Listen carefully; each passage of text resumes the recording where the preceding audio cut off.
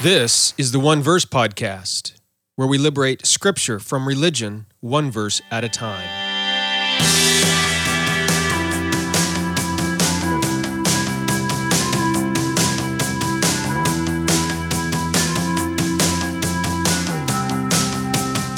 Well, hello there, and thank you for joining me for another episode of the One Verse Podcast. I'm your teacher for this podcast, Jeremy Myers. This is our final study in the Armor of God series out of Ephesians chapter 6.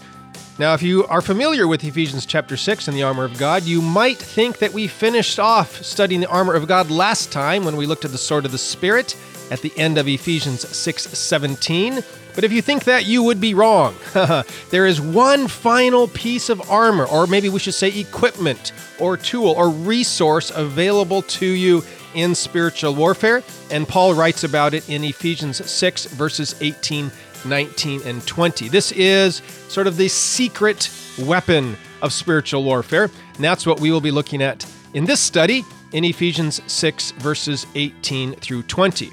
All right, now, I do want to let you know that if you enjoy these studies, I am making a course and a book that go along with them, and you can get both of those for free, no additional charge, when you join my online discipleship group at redeeminggod.com. Now, if you're not sure you want to join that group, that's fine. I do have some free emails that you can also get. They don't go into as much depth. You don't get access to the courses or the free ebooks or anything like that, but you can get some basic introductory truths to discipleship group straight to your inbox, your email inbox. To get those, just go to my website, redeeminggod.com, and at the top and bottom of every page and post, there is a place where you can enter your name and your email address to get those emails.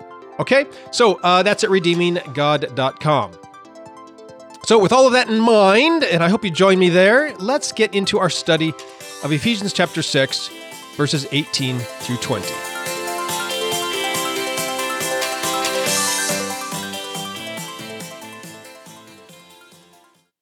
Okay, so this is the final study on the spiritual warfare section in Ephesians chapter 6, and we are looking at sort of the secret weapon, or the special piece of equipment that God has given to us for use in spiritual warfare. All right, you might think that the last piece of spiritual armor was mentioned there at the sword of the Spirit in Ephesians 6:17, but that is not the case. The last piece of equipment or resource available to us is here in these final three verses of this Armor of God section in the book of Ephesians. Ephesians 6, verses 18 through 20. All right, so we've looked at the six pieces of spiritual armor, but there is this one vital element left. And it's not exactly a piece of armor, but it is still essential, required, necessary for victory on the field of battle. And what is it? Well, I can just tell you right away, it is getting air support from heaven. It is prayer. Prayer is the messaging system between ourselves and God on the field of battle. All right, in Ephesians 6, verses 18 through 20, Paul writes about prayer. He writes about the importance of us communicating with God and allowing God to communicate with us. So, as we look at this sort of final element of spiritual warfare, we're going to consider it in this exact same way that we have considered the other six pieces of armor. We're going to look at how messaging worked for the Roman soldier on the field of battle, and then we are going to look at how messaging works for us as Christians in spiritual warfare, and then finally, we're going to learn several truths about how to better communicate with God and allow Him to communicate with us. So, first and foremost, how messaging worked for the Roman soldiers. As you know, communication is essential in any sort of relationship. If you're married or with kids, you know that communication is essential. It's essential in your job as well. And of course, it is essential on the field of battle. It's essential for sports teams in all areas, politics, everything, but especially for those on the field of battle. The commanders, the generals, those in charge need to send instructions to their soldiers, and different commanders of different units need to be able to communicate with each other in order to coordinate their attacks and help out where their soldiers are being defeated or are weakened, all right, where they're needed on the battlefield. And so to achieve these goals, one of the things that made the Roman military so effective was their ability. They came up with a ingenious system for communicating with each other on the field of battle. Now, if they needed to do this over just a short distance, then they would use runners. Roman officers always had a team of runners whose job it was to carry messages from one part of the battlefield to the other. And these runners would either deliver these messages verbally, they would memorize them and then run them and recite them, or sometimes they would the commanders would write these messages down on wax tablets, which could then be erased and reused, smoothed over and reused. All right, but sending a runner is not always the best option, is it? It's great for short distance, but it's not great for long distances necessarily. Or when one part of the military, the soldiers, one unit is separated from another unit, maybe by a geographical feature, a valley or a river, or maybe by enemies. Maybe there are enemies in the way.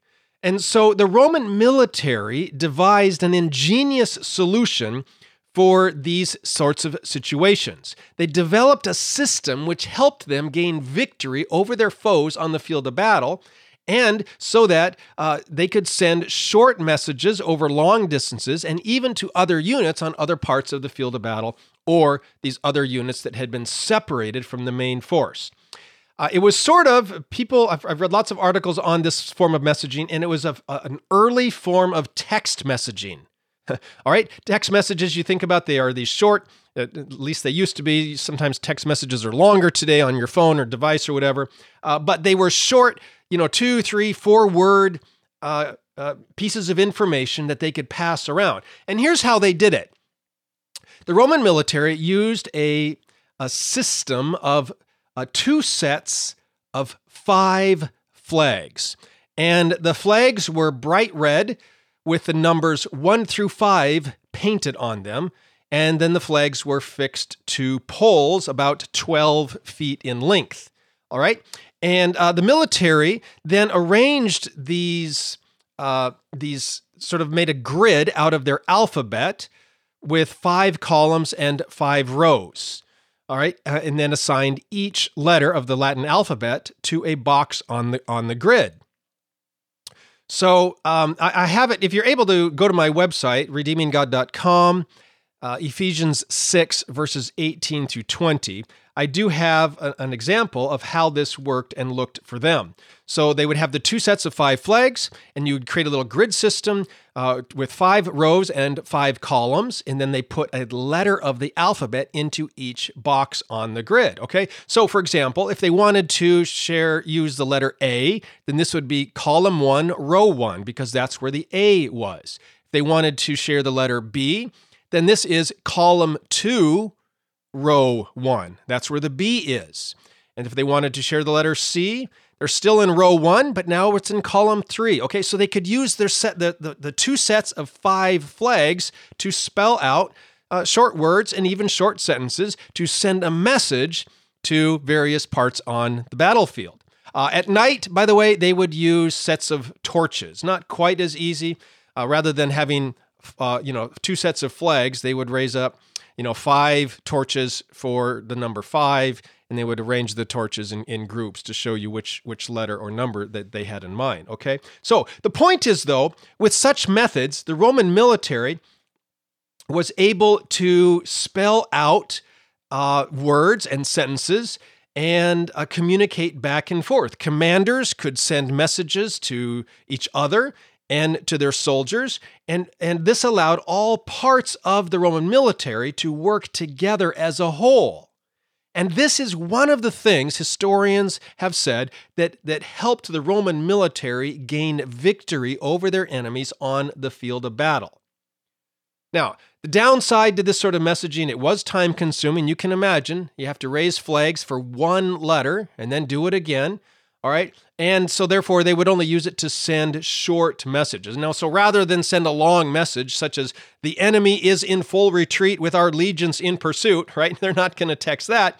They're going to say something like enemy retreat, right? It's much shorter. It's a as compact message as possible. And even that, you can imagine they have to raise 2 flags for one letter and then another 2 flags for another letter, and the other people now are writing it down. Okay, that even just 2 words could probably take about a minute or so to send, but that's better than no messaging at all, correct? And so this is what helped the Roman military, the various parts, the various legions, communicate with each other and gain victory on the field of battle. So, this is what Paul is referring to in Ephesians 6, verses 18 to 20. All right. He is hinting here at a tool that the Roman military used to communicate and what you and I can use to communicate on the field of battle as well. And so what is it that allows us to communicate with God and God to communicate with us in spiritual warfare? Well, obviously, it's prayer. In Ephesians 6, verses 18 to 20, Paul invites his readers, the Ephesian Christians, to pray.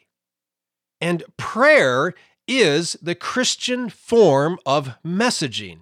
It's how we send messages to God, and it's how we hear his messages to us. Prayer is how we ask for help, how we make our needs known, and how we seek help from God for help for other Christians who are battling alongside us, right? Or on other sides of the world even. All right. So Paul is going to talk about prayer in these verses. Now, how does prayer work for the Christians? Because this is the second thing we want to talk about. Well, this is the 3rd time Paul has written about prayer in the letter to the Ephesians. He previously wrote about prayer in the early part of his letter in Ephesians chapter 1, verses 15 through 23. And then he also wrote about prayer in the middle of his letter in Ephesians 3, verses 14 through 21. And now here he's writing about prayer at the end of his letter, here in Ephesians 6, verses 18 through 20. By the way, if you want to read sermons on those other prayer passages, those also are available on my website at redeeminggod.com. Just go to redeeminggod.com, click the Scriptures section, and there are some sermons on Ephesians there that you can read. So just click Scripture, then choose the Ephesians section, and you can read those sermons on Ephesians 1 and Ephesians 3. But the point is, at the beginning, middle, and end of Paul's letter, he's writing about prayer. So for Paul, prayer is the beginning, middle, and end of life and ministry. Right? And it's interesting, you compare these 3 prayer sections of Paul in Ephesians, all 3 of them, Paul writes that one of the main things he prays for, one of the main things the Ephesian Christians should pray for, one of the main things you and I should pray for is power. Power from God, power for our lives, power to live, power to defeat the enemy. And why power? Because you and I are engaged in spiritual warfare against these spiritual forces of wickedness. And if we are going to stand our ground, if we are going to stand on our feet against this enemy that is arrayed against us, we are going to need power. And one of the best ways to receive power is to pray for it, to ask God to give us, help us make use of his power. God's power in us, through us, flowing through us, is what enables us to stand our ground and fight back against the enemy. C.S. Lewis writes a lot about prayer, and in one of the places he writes about it is in his book, Mere Christianity. And in that book, he writes that this world is enemy-occupied territory. And Christianity is a story about how the rightful king of this territory, Jesus, has made his landing on the beach, and he is calling all of us to take part in his campaign of sabotage so that he can take back what is rightfully his. And we are part of that war, that battle, that sabotage campaign. And C.S. Lewis says it is primarily through prayer that much of this sabotage takes place. Okay, so prayer is a warfare activity. That's what Paul is saying here. That's what C.S. Lewis says. It is the actions of us trying to sabotage the enemy's plans and goals. And this should be seen how most Christians pray, right? And yet, if you think about how most Christians pray, does it seem like a warfare activity? Do we pray as if we are under siege, in battle, the enemy is surrounding us, and we are calling down air power, air support from heaven? No, far too often, prayer for the Christians is exactly the opposite. I have been in Christians, and even the school I went to for my undergraduate studies, there are places where you can go to where there are prayer closets. And I don't know if you've ever been in a prayer closet. I've even seen some prayer closets in people's houses. And usually, almost every prayer closet I've ever seen, they have, it's this little small little room, basically like a closet, and they usually have dim lighting. There's usually some cushioned seats, maybe even some padded kneelers so you can kneel and your knees won't get uncomfortable kneeling there for a while. Very often, there's, especially in churches or in the school I went to, there was some soft music sort of being piped in that gets you into the mood for praying. It's very peaceful and relaxing. Sometimes there's stained glass windows with some nice, colorful light shining through. Usually there's a Bible and some colored pencils for you to help study your Bible in there, a little cup holder for your latte or whatever, okay? But prayer is warfare activity. And so therefore, if prayer is warfare activity, what should a prayer closet? First of all, we shouldn't even have prayer closets. Prayer closets is a way to retreat from the world so we can be alone by ourselves and praying. Maybe we shouldn't even have prayer closets. We should go be praying on the streets or whatever, where there's crime and all sorts of people with sin and problems, things like that. But Jesus retreated to pray, and so we can too at times. So if we're going to pray, though, in a prayer closet, maybe prayer closets should be more like foxholes, right? Rather than having the soft music and the stained glass and the padded chair and the kneelers, maybe we should have sandbags and bullet casings, bullet shells lying around on the floor, right? Maybe rather than having the soft music, we should have music of tanks and guns and screams of hurting people, wounded soldiers all around us, right? Prayer is not chatting on the phone with God as we stroll through a bed of roses, right? Smelling and looking at all the beautiful sights. Prayer is the frantic radio call of a platoon that is under heavy fire, and we're calling for air support. We're saying, God, help, send help. We need your intervention if we are going to live through this, if we are going to survive. God, help us out. All right?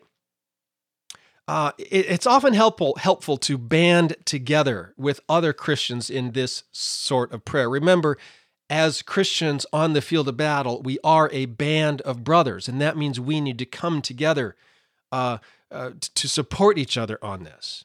It's sort of like, remember, in the early history days of the United States where we live, and even in the early histories of pretty much every nation on earth, when the pioneers headed out to where they were going, and here in the United States, headed west, right, to colonize and to head west for the gold rush and everything else out in California.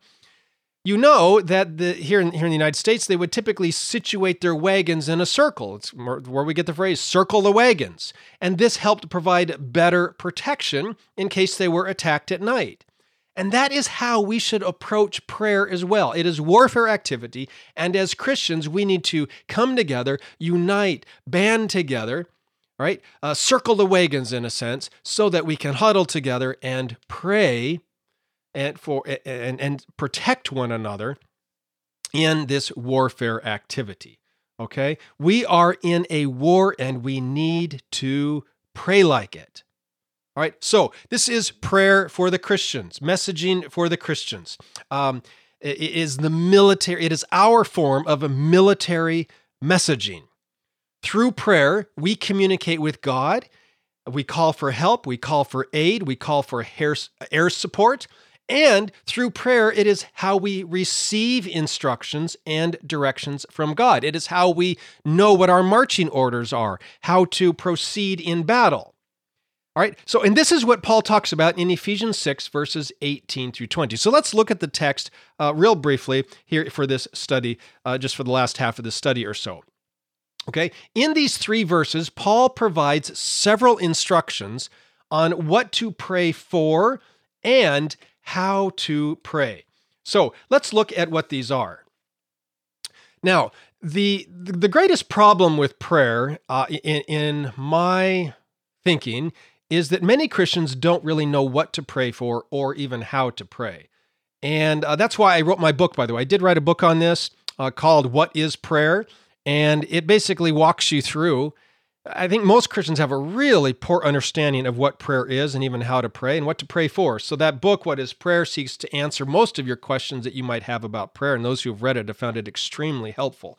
Basically, I want you to know that prayer is not a magic incantation, right? You sometimes feel that Christians think that if they could just say the right words in the right way, right, with the right cadence,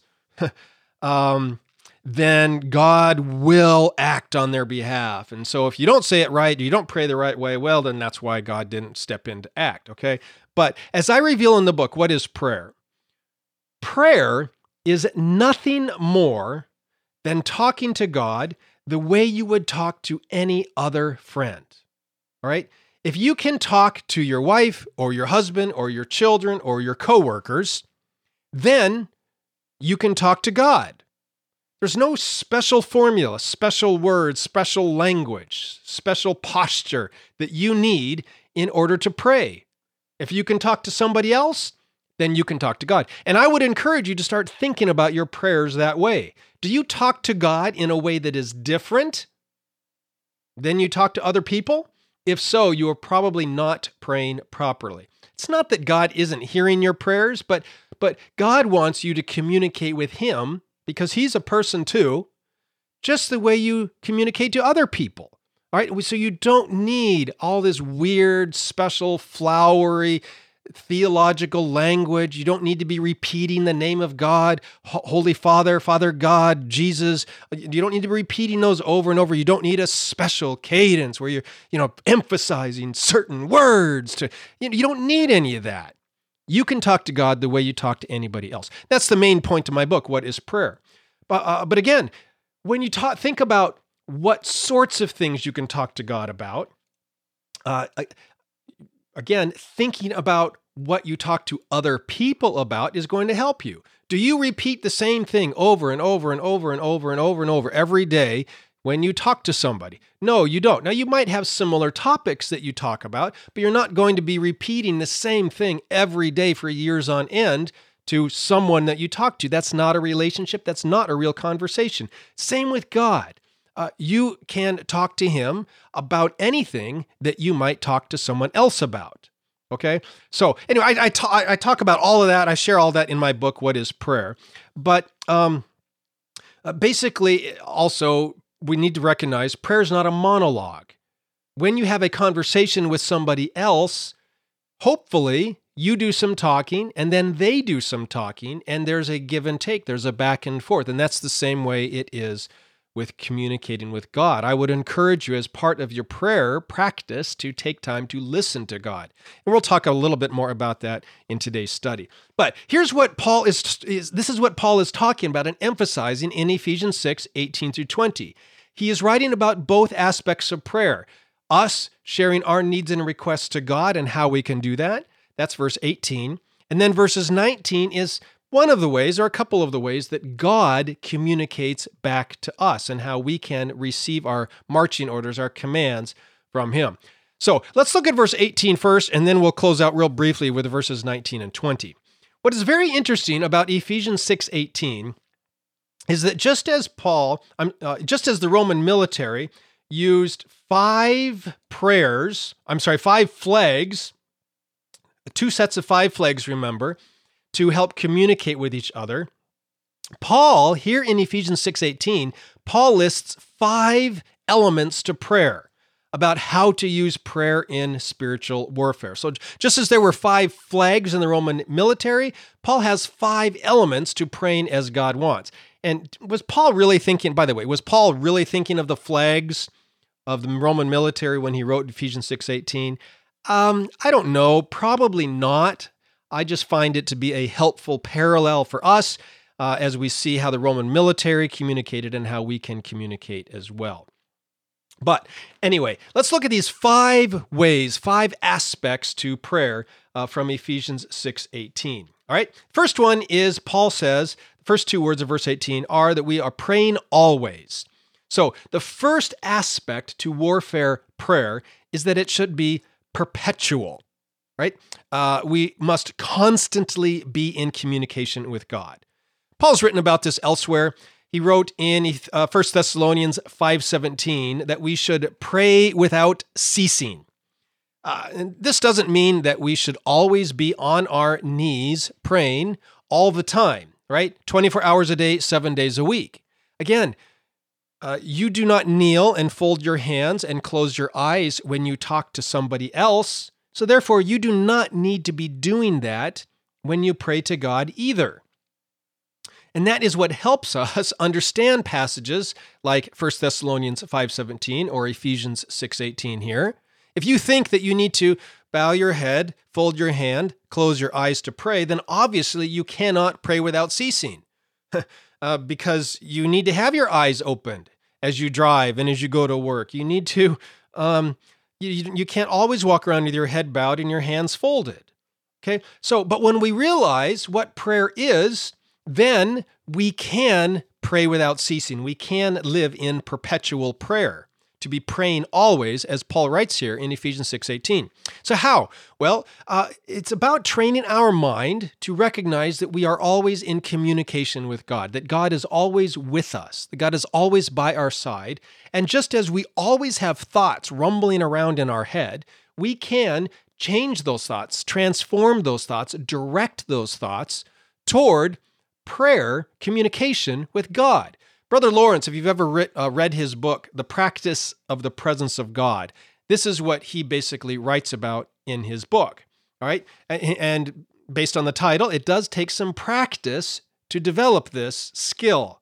But basically, he writes, and this is a practice I myself have found very helpful over the years, that all you need to do is start refocusing, retraining your mind so that whatever it is you're thinking about, it doesn't matter what thoughts go through your brain. Whatever they are, change them, transform them, redirect them towards God, who is right by your side and would love to talk to you and communicate with you about whatever thoughts are in your head. And when you do this, prayer is perpetual. It becomes constant communication with God throughout the day. So, by example, you get up in the morning, and the very first thing that enters your mind, I don't know what it might be, is like, wow, that was a good night's sleep, or wow, that was a bad night's sleep, or wow, what a crazy dream, or what a nightmare, or okay, whatever the thought is, now you can change that and say, God, thank you for the good night of sleep. God, that was a really poor night of sleep. I wonder if there's something I need to change about my day, or God, I'm going to have struggle today because I didn't get very good sleep last night. I wonder if you can help me with that. God, that was a weird dream. That was a weird nightmare. I wonder what that was, what my body was telling me there. Okay, I don't know what you think about dream interpretation and all that. I don't put much weight into it, but some people do. Okay, again, the point is your very first thought as you wake up in the morning, rather than have just the thought, direct it towards God. You go to eat your breakfast. God, thank you for the food I'm about to eat. Okay, you drive to work. God, thank you for the car. Thank you for the job that I have. Okay, as you see the beautiful clouds or the sunrise or the birds or the trees, it's fall and the leaves are changing color, whatever it is, take those thoughts and direct them towards God, who is with you, who is right by your side. Whenever you face struggles, fears, questions, doubts, temptations, whatever they are, rather than deal with them on your own inside your head, invite God into that conversation. Ask Him for help, strength, courage, and power, okay, to carry on, to resist the temptations, whatever it is they might be. Okay? So when we become aware of a need or something of a friend or family member, rather than say, oh, I'm going to pray for you at the next prayer meeting, pray for them right now. Okay, there's all of these things that we can do to make sure that we are in perpetual prayer with God. As we go about our lives, making sure that we are praying always about all things, communicating with God who is with us and by us and at our side, talking with Him the way we would talk to anybody else who is walking this journey of life with us. Okay, so that's the first flag of prayer that Paul mentions in Ephesians 6:18. What's the second one? The second aspect to prayer is that it should be petitionary. Right? Petitionary prayer is the second one. And Paul says, he tells us to pray with all prayer and supplication. So the first word, prayer, just refers to general requests, whereas that second term, supplication, by the way, your Bible translations might say petitions or requests. These are specific prayer needs. Okay, so Paul is basically saying, ask God for general things and specific things. Most Christians automatically, it's just sort of what we're trained, or it's instinctive to do, to ask God for things in prayer. And we naturally pray for general things. God, help the missionaries overseas, right? Help our politicians to get along and make wise decisions, that sort of a thing. And specific needs. If you have a family member, as I do, who's a missionary overseas, my sister is, then I can pray for her and her family and specific needs that I am aware of with her kids and her marriage and health concerns, financial needs, whatever it is. I can pray for specific things. Rather than praying for all missionaries generally, I can pray for one specific missionary and her family specifically, okay? So that's what Paul is. Pray for general things, yes, and pray for specific things as well. All right. Now, if this is what Christians automatically do, why does Paul even bring it up? Right? I think it's because Paul brings this up because quite often our prayers are too physical. All right. Very often, if you listen to your prayer requests, or if you attend prayer meetings, or you look at some of the prayer needs that are brought up in your church's bulletin, or at your Bible study or whatever, most Christians, it seems like 98% of the prayer requests that are out there are about sicknesses and money. Oh, pray for, my Aunt Betty, she's got the flu. Pray for my Uncle Joe, he lost his job and he can't pay his bills. Pray for, right? It seems like 98% of prayer requests concern someone's health or someone's finances, surgery and find a job and how are we going to pay our bills, those things. And look, there's nothing wrong with those sorts of prayer requests because you would talk to those about anybody else, right? So therefore you can talk to God about them. But those sorts of prayer requests are like 98%, it seems to me, just rough estimate about prayer requests, but those only scratch the surface of the sorts of things we can talk to God about, we can pray for, especially in the context of spiritual warfare, right? If we are in spiritual warfare, God wants us to move past our physical needs, our health needs, and our financial needs, and start praying for greater power. In the 3 prayers of Paul here in Ephesians, that is what he's mentioned, prayer for power.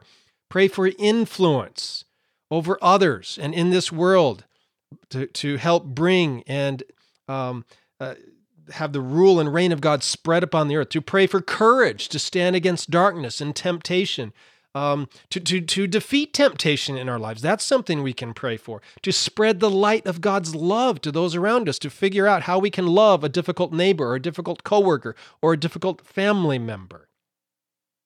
One of the ways you can train yourself to pray for these other things is to look at what Jesus prayed for. Go and look at the prayers of Jesus and see what he prayed for and how he prayed. Do this with the prayers of Paul. We have 3 of them right here in the book of Ephesians to see what he prayed for. You can look at the prayers of Daniel and the prayers of Peter, the prayers of the other people, great men and women of the Bible, to see what they prayed for, and that will help train you on what you can pray for as well in spiritual warfare. Okay, remember, this is a warfare activity. And when you're in war, you're not super concerned about your sicknesses and your health. You're concerned about surviving. And you're not super concerned about whether or not you can pay your bills. Again, you're concerned about surviving and being victorious on the field of battle and helping your fellow soldiers be victorious as well, right? So pray, have general requests and specific requests, but also make sure you're moving past the health needs and the financial needs of yourself and other people. Pray scripture. This is something I find extremely helpful. Pray the Psalms. Psalms are very, very helpful, but it doesn't have to be just the Psalms. Every single time I read the Bible, whether it's Psalms or even the book of Ephesians or Genesis or whatever, reading the Bible, any single passage, you can convert the verses, the truths, the ideas, even the stories into prayerful communication with God. As you read about Genesis 1, you can say, God, what is this teaching me about yourself? Help me to understand the truths here about how you formed and filled the world and all these sorts of things, okay? As you read the book of Esther or Jonah or the Gospels, you can read them prayerfully. Not just reading them for information, but read them in communication with God, okay? So this is one of the ways you can help transform your prayer requests and move past these, what most Christians pray for, their financial needs and their health needs, all right? So let's move on to the third thing we can pray for then, the third flag in Ephesians 5:18 about how to pray, and this is powerful prayer. I just mentioned this briefly. Paul has mentioned praying for power in his two previous prayers before. When we pray, and whatever it is we pray for, the true effectiveness, the true answers to prayer comes when we are praying in the Spirit. All right, Paul doesn't actually mention the word power here exactly the way he has before, but he's talking about praying in the Spirit. And by the way, this is not a reference to praying in tongues. All right, the context reveals that praying in the Spirit refers to something else entirely. What does it refer to? Well, you go back to Ephesians 5:18, where we remember that being filled with the Spirit. Again, I have this study on my website, redeeminggod.com, under the Scripture section for the sermons on Ephesians, and you can go read that sermon, that study on Ephesians 5:18, to find out that being filled with the Spirit means to be controlled by the Spirit. And in the context of Ephesians 5:18, one of the things the Spirit does is help us sing songs, hymns, and spiritual songs. And songs, hymns, and spiritual songs are basically nothing more than prayers put to music. So Spirit-filled prayer, it's not when you speak in an angelic language or anything like that. No, Spirit-filled prayer is when the Spirit guides us to speak in your everyday language, right? To sing and pray to Him in words that both you, your mind, and other people can understand, okay? But secondly, and in the more immediate context, we learned from Ephesians 6:17 that the sword of the Spirit is the Word of God. And this means that when the Holy Spirit is working in our hearts and in our minds to speak to us and to help us speak to God, then the Spirit is using the Word of God to inform us and guide us and even help us know what to pray for. So this is Spirit-filled prayer. When we pray in the Spirit this way, we can know we are praying according to the will of God. Look, if you pray Scripture, then you are praying God's will, because God's will is revealed in Scripture. As we follow the guidance of the Holy Spirit in praying for Scripture, then we know that we are praying what God wants us to pray for. If you pray the promises of God in the Bible, then you know that you're praying according to the will of God. And the Spirit then helps us He helps inform our prayers. And all of this means then that our prayers become powerful, right? Because if we know that we are praying according to the will of God, and we know that God gives us what His will is, then we know that He's going to answer our prayer requests. Our prayers will be powerful and effective because we are praying in the Spirit. We are praying according to the will of God, according to the revealed will of God in Scripture. Right?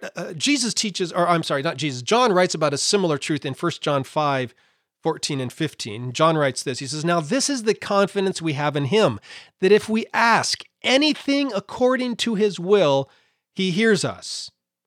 And if we know that he hears us, whatever we ask, we know that we have the petitions that we have asked of him. Okay? So the big key there is if we ask anything according to his will. Lots of people think they're praying according to his will when they're praying for nicer cars or better vacations or maybe even have their health fixed or whatever. But those are not necessarily promises in the Bible. And so therefore, you might not be praying according to the will of God when you pray for those things. But when you do pray according to God's will, then he hears us and he answers. And that makes spirit-guided prayer extremely powerful. John Wesley, this great preacher of the awakening, the Great Awakening, boldly stated that God does nothing but in answer to prayer. Might be a bit of an exaggeration because God does all sorts of things that people don't pray for. But it does appear from Scripture that much of what God does in our lives, he does in answer to prayer. Prayer, in a sense, is God saying, I am omnipotent. This is what God says. I am omnipotent, and I am giving some of that omnipotence, that power, to you.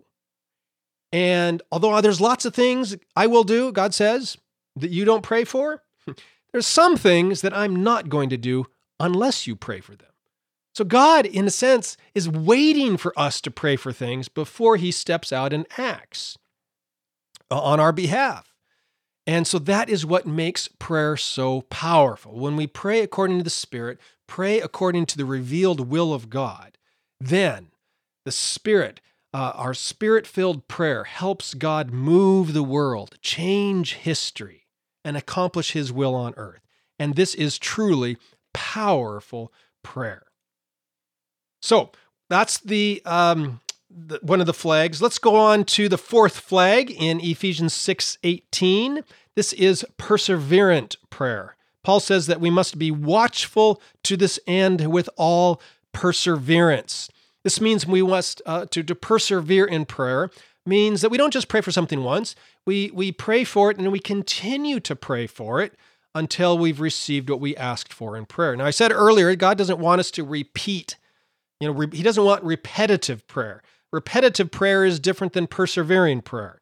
Okay, you can pray for the same thing in different ways, different times, without repeating yourself over and over and over. Okay, now.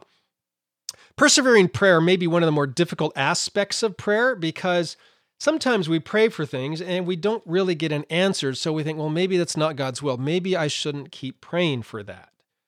And sometimes we get a little, I don't know, sometimes I struggle with this as a human because I'm like, well, if God knows that I want something and God knows that I'm praying according to his will, why is it better for me to pray for it 10 times or 100 times than one time? I mean, is God playing some sort of game with me? Like, oh, I want to answer your prayer, Jeremy, but you've only prayed for that 3 times. If you would pray for it 5, okay, well, then I would. Is God playing that game with us? Some think so. In fact, there's a parable in Luke 18 that some people think teaches that very thing. In this text, there's this woman who is she's a widow, and she's trying to get justice from an unjust judge. And how does she do it? Well, she goes and bothers him.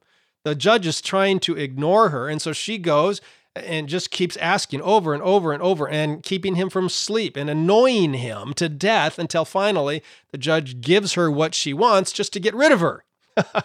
And some people say, that's how God is. We have to annoy God with our prayers until he finally is like, fine, here's what you want. Is that what Jesus is teaching with that parable? No, right? It is confusing, but Jesus goes on to say that that God loves to give good gifts to his children. Okay, God is not an unjust judge.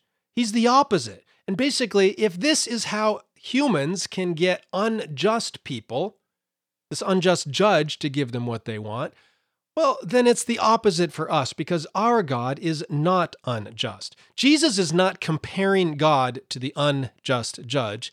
Jesus is contrasting God with the unjust judge. Okay? Unlike the judge, God is a loving Father who loves to give good gifts to his children, who loves to hear and answer our prayers. God does not give us a stone when we ask for bread. He does not give us a serpent when we ask for fish. That's Luke 11:11. God loves to give good gifts to us. Okay? So that's not, don't read Luke 18 as this idea that you have to pester God with your prayer requests, because it's teaching the exact opposite. Okay, but if that's the case, then why should we persevere in prayer? Again, if we're praying according to the will of God, then why is it helpful to pray for something 10 times or 100 times rather than just once? Well, there's 3 possible answers to that question.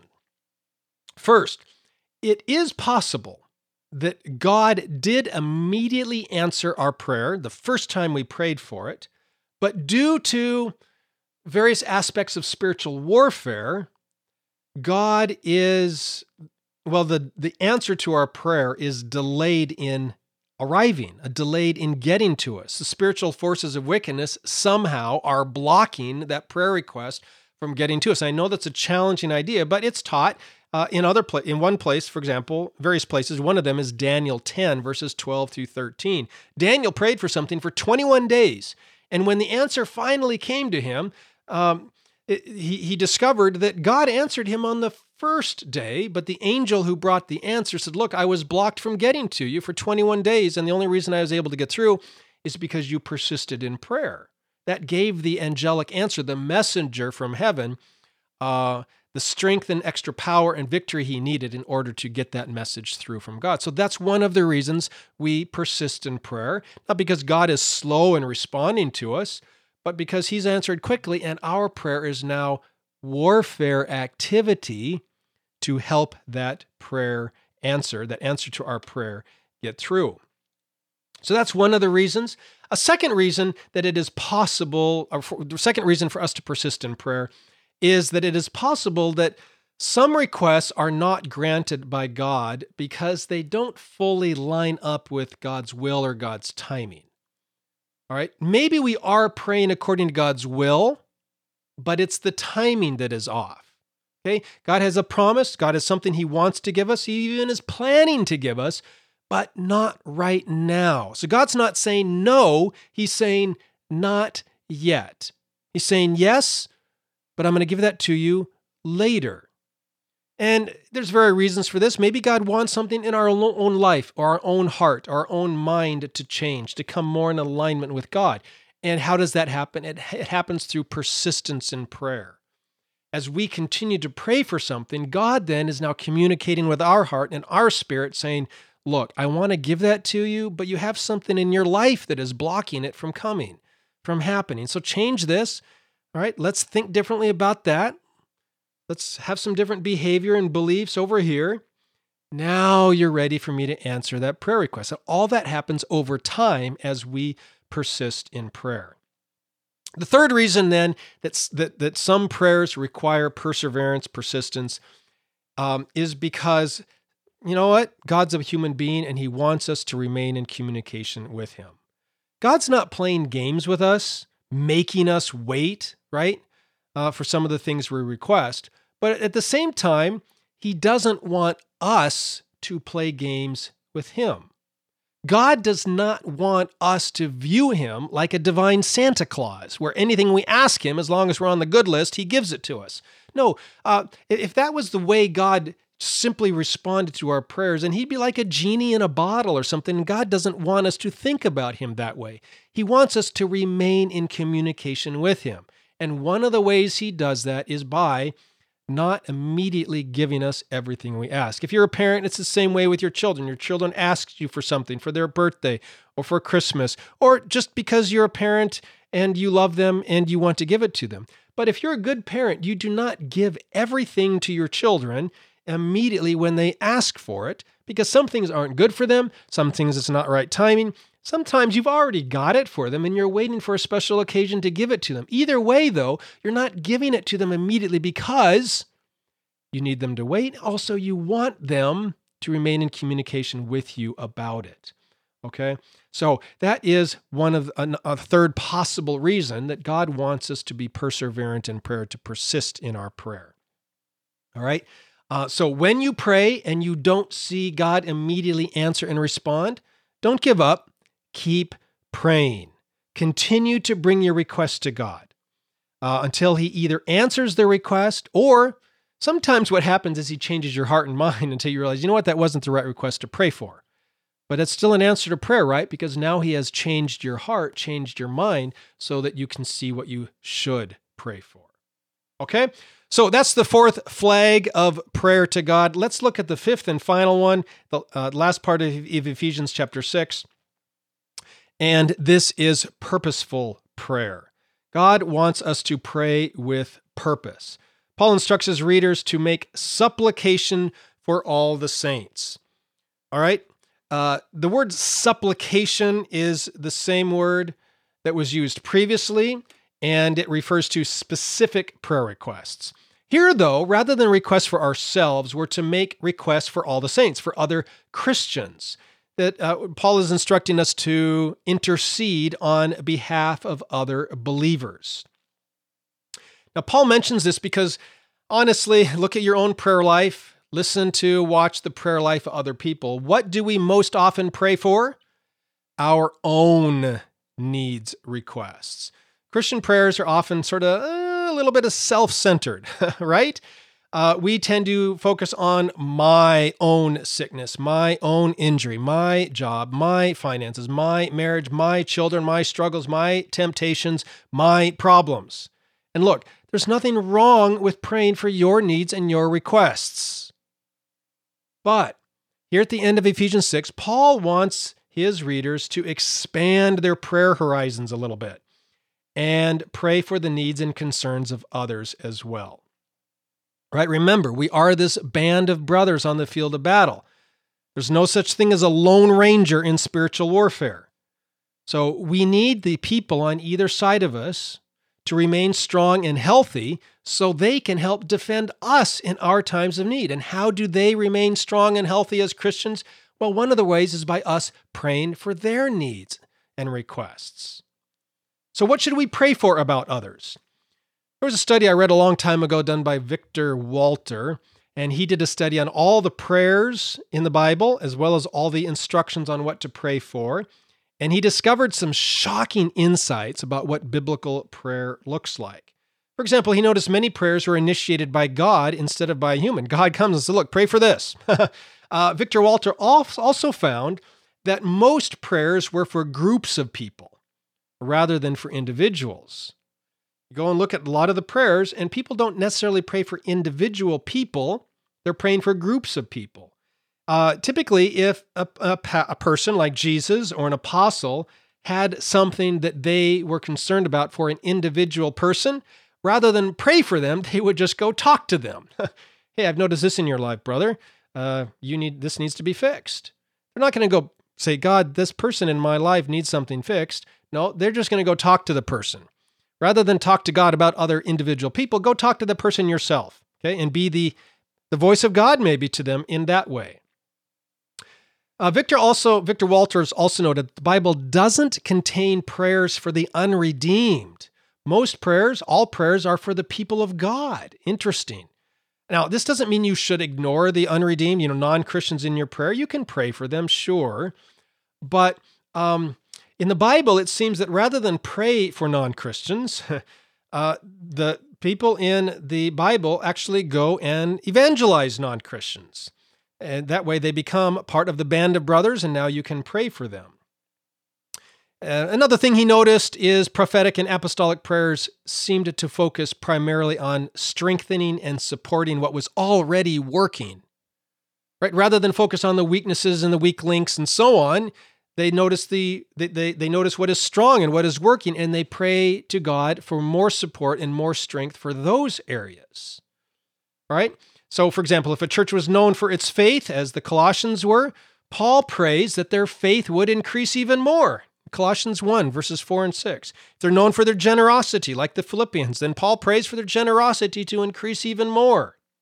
Here in Ephesians, the Ephesian church was known for their power, so Paul has prayed frequently for their power to increase even more.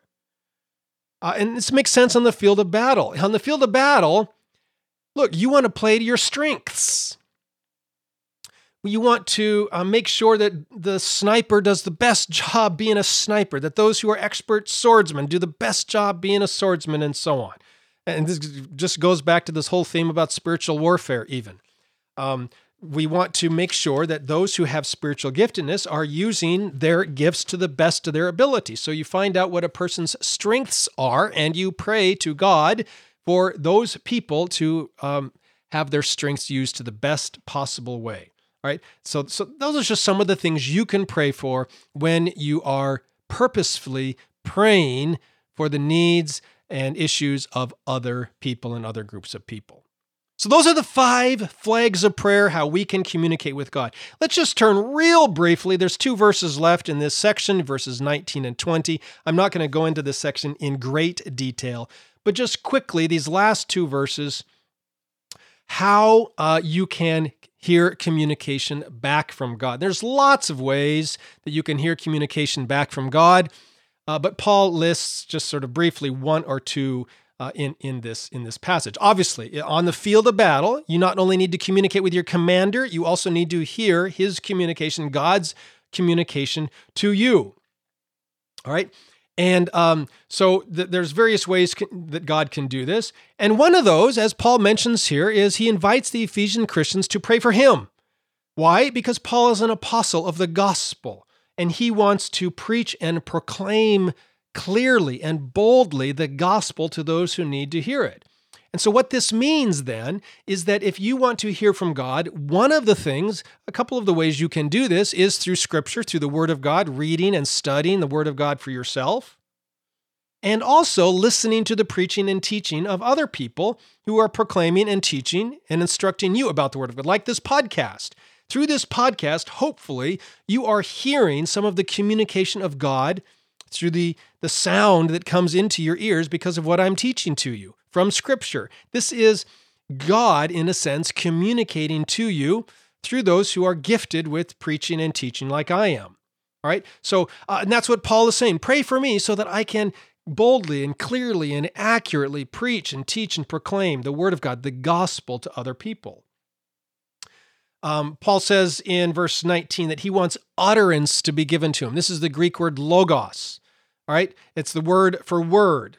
Remember, in the previous study, in verse 17, we talked about the word of God there, but the word for word there is rhema, which is referring to individual truths or ideas or promises from Scripture. But here the word is logos, and it's sort of the normal term for Scripture along with graphe.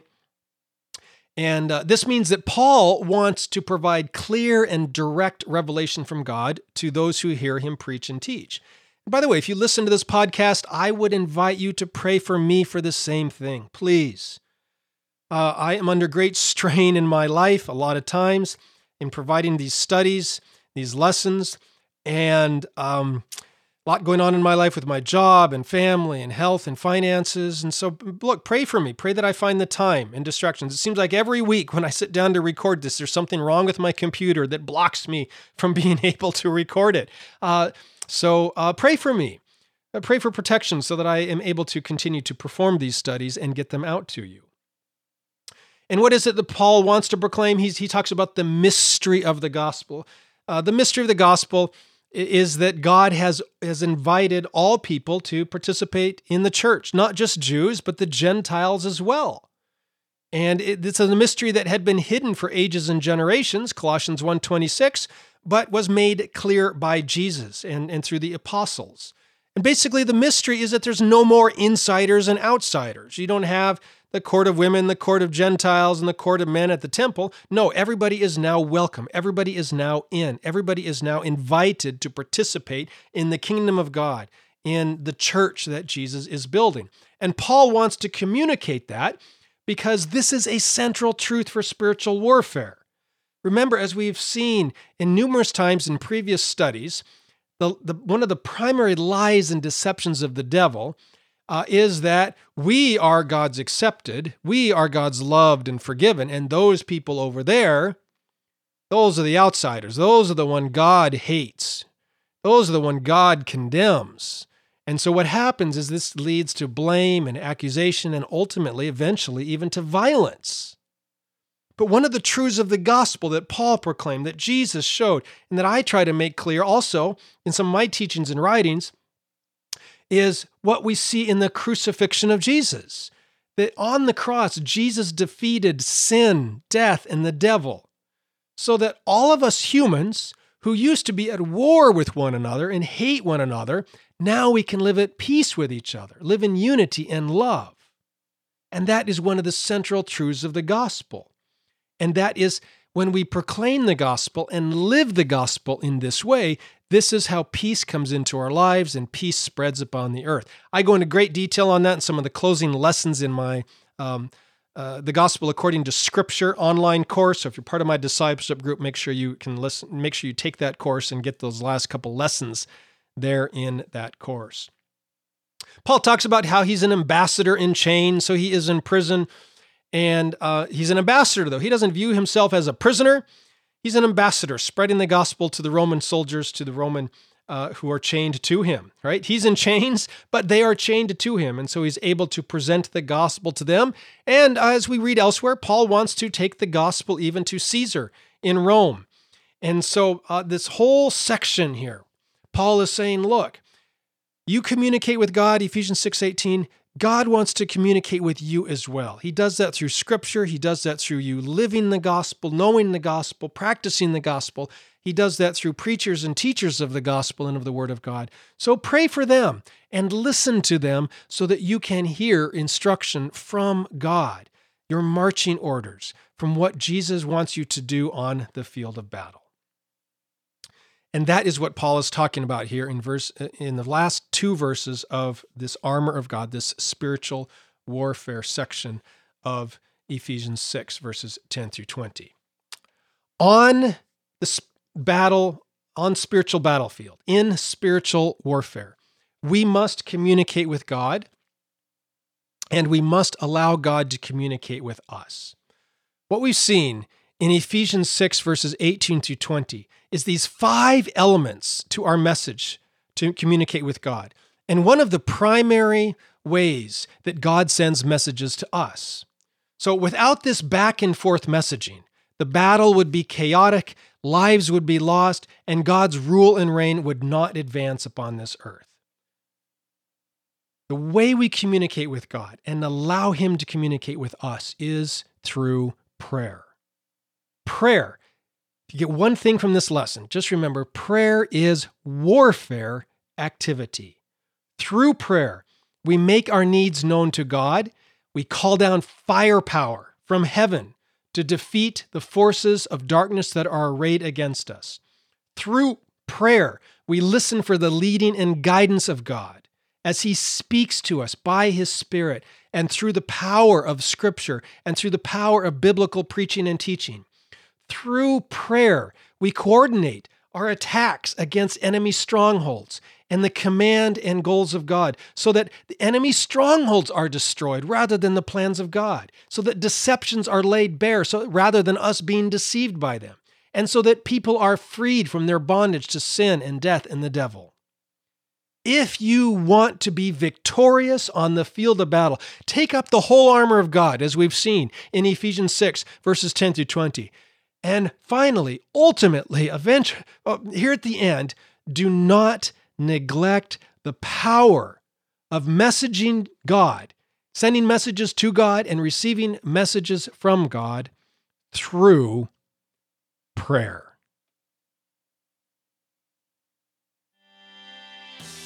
So, that's Ephesians 6, verses 19 to 20, the secret weapon in spiritual warfare. Prayer.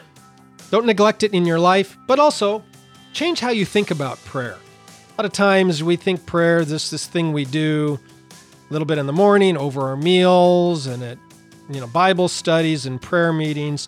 That's not prayer. Prayer has been distorted and it's changed into this weird thing that lots of people don't enjoy and don't even know how to practice. But as soon as you begin to think about prayer, as I talk about in this lesson and in my book, What is Prayer? It's just talking with God the way you talk with somebody else.